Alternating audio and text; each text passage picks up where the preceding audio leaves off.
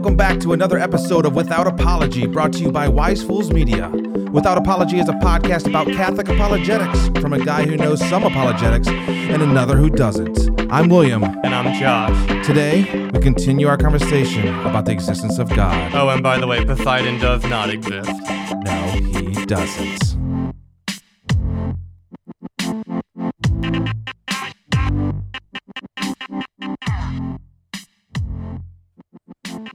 What's up, dude? Nothing much. Good. I'm glad. Doing all right. Awesome sauce. Let's jump back into this, dude, because it was a lot last time. I'm assuming it's going to be a lot this time. Let me get my water open. There you go. All right, so before we get into part two, let me recap what we've shown already.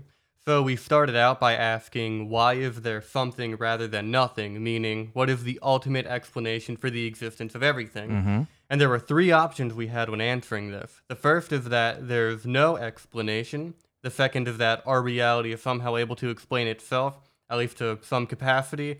And the third option was that the explanation is found beyond our reality.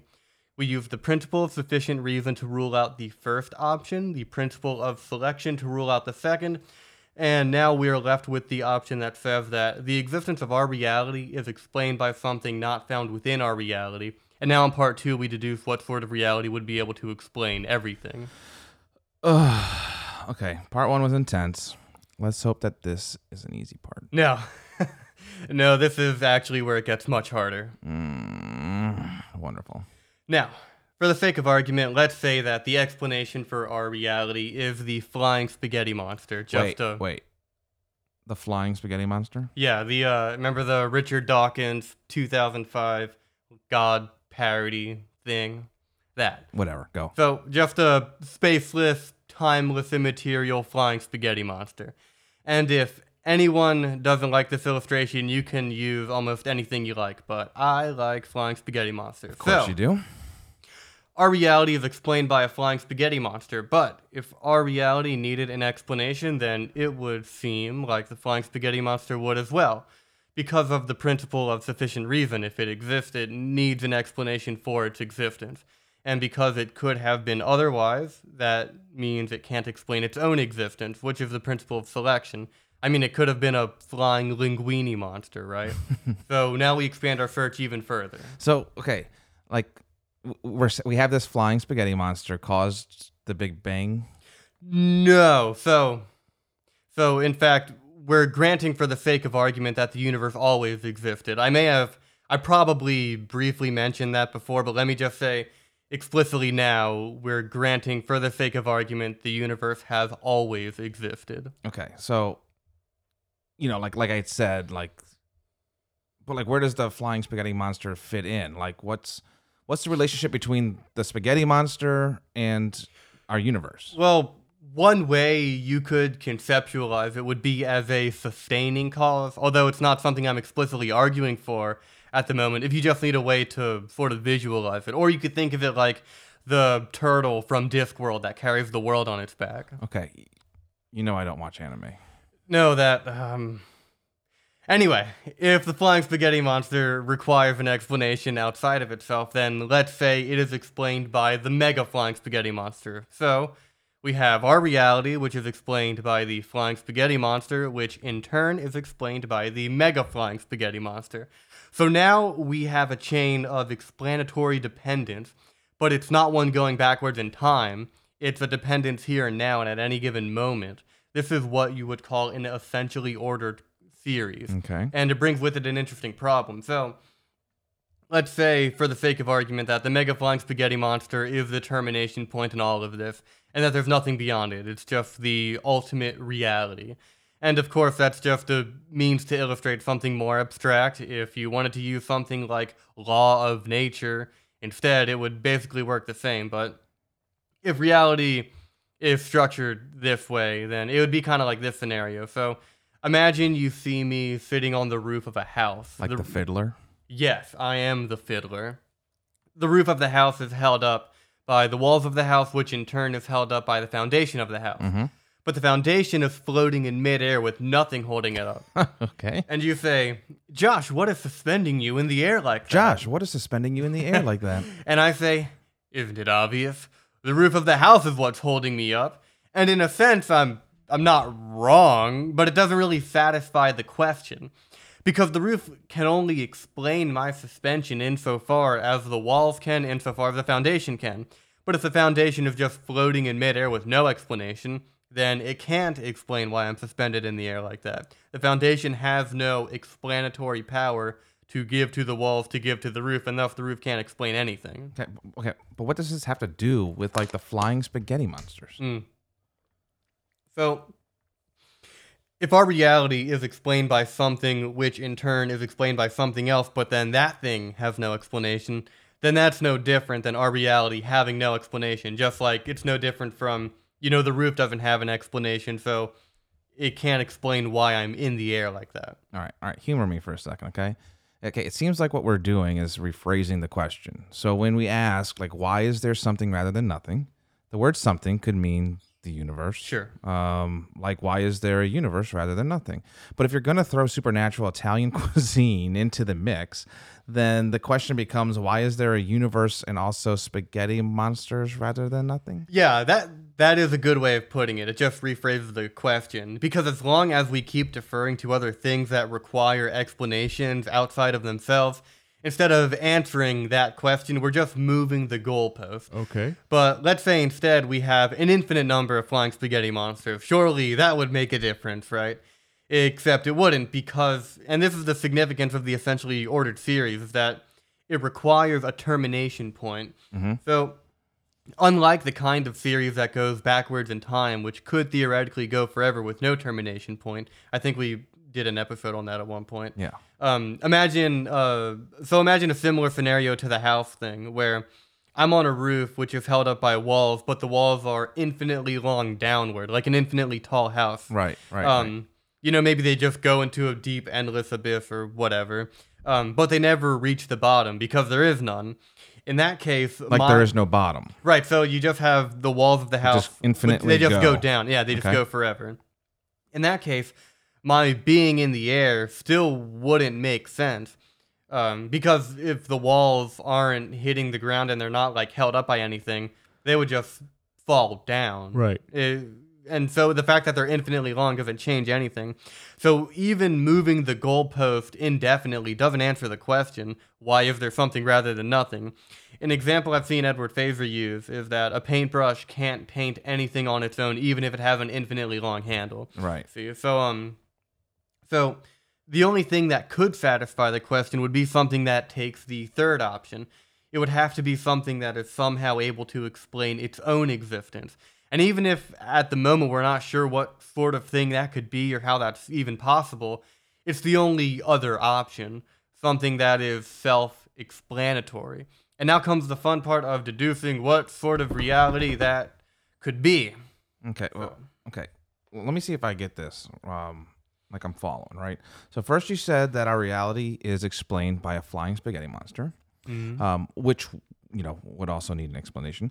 Then said that even an infinite number of spaghetti monsters wouldn't work. Right. But that there has to be some kind of like explanation, because otherwise, we wouldn't have we haven't explained anything. It just rephrases the question, doesn't actually answer. And then the only other thing that could ever be a real explanation would be something that not only explains our reality, but also its own existence. Right. That was the third option we talked about. Okay. So, because if it doesn't explain its own existence, then we would have to defer to something else, and we'd have the same problem we have with everything else. We'd just be back to square one. And so now it would seem as though we're in a paradoxical space, right? Because there must be some kind of explanation, yet nothing seems to fit the bill. And here is a cool analogy I like to use to illustrate this. It's not actually vital to the argument. I just kind of like it. So, like spaghetti monsters? Just yes. kidding. Okay, go. So imagine a box of sentient chocolate, like a Valentine's Day box of sentient chocolates. Yes. And these chocolates have lived their whole sentient lives, never leaving the box. And the chocolates want to know, why is there chocolate rather than no chocolate? Like, why is there something rather than nothing? Okay. And one of the chocolates say, well, clearly our existence is explained by another chocolate. Now, of course, it doesn't make any sense, but the reason it would make sense they would give that answer because the only thing these chocolates have ever known is other chocolate. So that's the only kind of explanation they could even think about, basically. And likewise, we're only familiar with those finite things that can't explain their own existence, things that could have been otherwise. So those seem to be the only things that we could come up with, just like the chocolates can only think of other chocolate. I'm not really falling in your like dark humor. Yeah, well, before I was a pretend philosopher, I was a pretend comedian, so any bits that hit in the land of jokes I can just recycle into pseudo-intellectual analogies that don't prove anything. You think you can do that, but yeah, go ahead. Go ahead. How do we cross the abyss between our world of finite beings to the ultimate reality that is their explanation? Me? I don't know, but I'm assuming you're going to tell me. I shall. Good. So, we've almost gotten through every principle. We only have one more left, namely... Only one left? Okay, go. And this one's a doozy. So, no finite being can explain its own existence. So, here's where we got to put our thinking caps on. All right. Because before we cross the abyss, I'd like to propose a shift in the center of gravity, as W. Norris Clark put it, where before we were focusing on the manner in which things exist, we will now focus instead on the actual existence of those things. Okay, I cannot express to you like just how much that made absolutely no sense to me. Well, it's about to get real existential real quick. Think of it this way. Instead of saying that horse exists, you say that is existence in a horsey mode. Okay. You know what I mean? And that's the point of doing what? Or So- what's the point of doing that? Right. So here's where we're at. Whenever we try to posit something as being the ultimate reality, it always ends up being the sort of thing that could have been otherwise, and thus cannot be the ultimate explanation. That was the principle of selection. Like the flying spaghetti monster, or law of nature, or whatever, or another chocolate, right? Yeah. So what we're doing here is finding out what it is about those things that disqualifies them, so to speak. Because then whatever that characteristic is, this ultimate reality would be something that doesn't have that characteristic. Kind of like reverse engineering this reality to know more about the ultimate reality. Well, I thought the characteristic was that, it could have been otherwise, right? Right, yeah, that was the principle of selection. And, sure, but what is it about these things that makes it to where they could have been otherwise? Because the principle of selection by itself only tells us that whatever the ultimate reality is, it couldn't have been anything else, or it couldn't have been otherwise. But we can find out more than that by shifting our focus away from the limitations to the attribute that our reality has in common with the ultimate reality, namely existence itself. Okay. Because we've already shown that there is an ultimate reality, meaning that it has existence. Next, we just have to deduce the manner of existence. And because there's nothing about the attribute of existence that necessarily entails limitations, it avoids the problem we had with the sentient chocolate. It's what a Thomist would call a pure perfection. Okay. All right. I'll play along. But the principle you're talking about now is that no finite being can explain itself. Right, so now I'm gonna further elaborate what it means to be finite, and that's kind of how we deduce all this. And it is probably the most difficult part of the argument, but, Go. Keep going. All right, so keep going. a finite being is one that has existence in a finite form. You could also use words like restricted or limited. The way we conceive of it is like I was saying with the horse before. Instead of saying the horse exists, you say that is existence which is restricted to the form of a horse, or like limited to the form of a horse. And so existence is not merely a convenient but empty word that we just made up. It describes an actual feature of reality. Also, when I use words like finite or infinite, we're using it in a qualitative sense, not quantitative. Similar to how you might say, the original Star Wars trilogy is infinitely better than the prequels. Even though in that case it would be hyperbole, it's kind of the same idea where it's a qualitative, infinite, not quantitative. Well, first of all, it's not a hyperbole. I don't know if you saw the prequels, but they are not good. So why is that a finite being? Like, why is that a finite being can't explain its own existence? Like, I don't understand. So, well, we know this because of the principle of selection we used earlier. So we've already been talking about it in a sense. It's just like a further unfolding of the concept. Here's a quote from W. Norris Clark that basically sums up the whole principle. Okay. So, and here's the quote. Such a being cannot be the sufficient reason for its own actual existence in this limited mode, for something has to determine it to exist in this limited mode and not some other one possible. There must be a principle of selection among the range of possibilities of other different modes or degrees of the attribute in question. Why should it exist in this degree only and not some other one possible? It cannot determine its own essential being to be such and not otherwise. To do so, it would have to pre-exist its own self in some real but not yet determined state, and then actively determine itself to be in this mode of being and not some other. So, That's a long quote. yeah, it is a long quote. So if we look at the horse again, we would ask, why is this existence in the limited mode of a horse rather than some other limited mode possible? All right, so just quick recap, because I think I'm following, right? So being finite is what makes the principle of a selection work. If a being is finite, it could have been otherwise. Yeah. So no finite being can explain its own existence. Got it. Now, we've been talking a lot about the things in our own reality, but what is this supposed to tell us about like the ultimate, like actual reality, right? Right. How do we kind of bring this all back? How does it prove the existence of God? Well, if anything that has a limited or restricted existence can't explain its own existence, then the ultimate reality can't have existence in a restricted way. So that's the characteristic we were looking for. Okay. Meaning it would have to have existence in an unrestricted manner, an unlimited manner. It would not merely have existence, but it would be the unlimited plenitude of existence itself. A reality that has no distinction between what it is and that it is. Something that just is existence itself, and this all men call God. I see. Okay. Well, what else you got on it? I mean, is there more? Well, there's certainly more that I could elaborate on, especially concerning the last concept we used. We should eventually do a whole episode on that. We could also take it even further to prove various divine attributes like all powerful, all good, and that sort of thing. Well, it sounds like we're going to need to do that. So let's Yeah. leave it as is for now.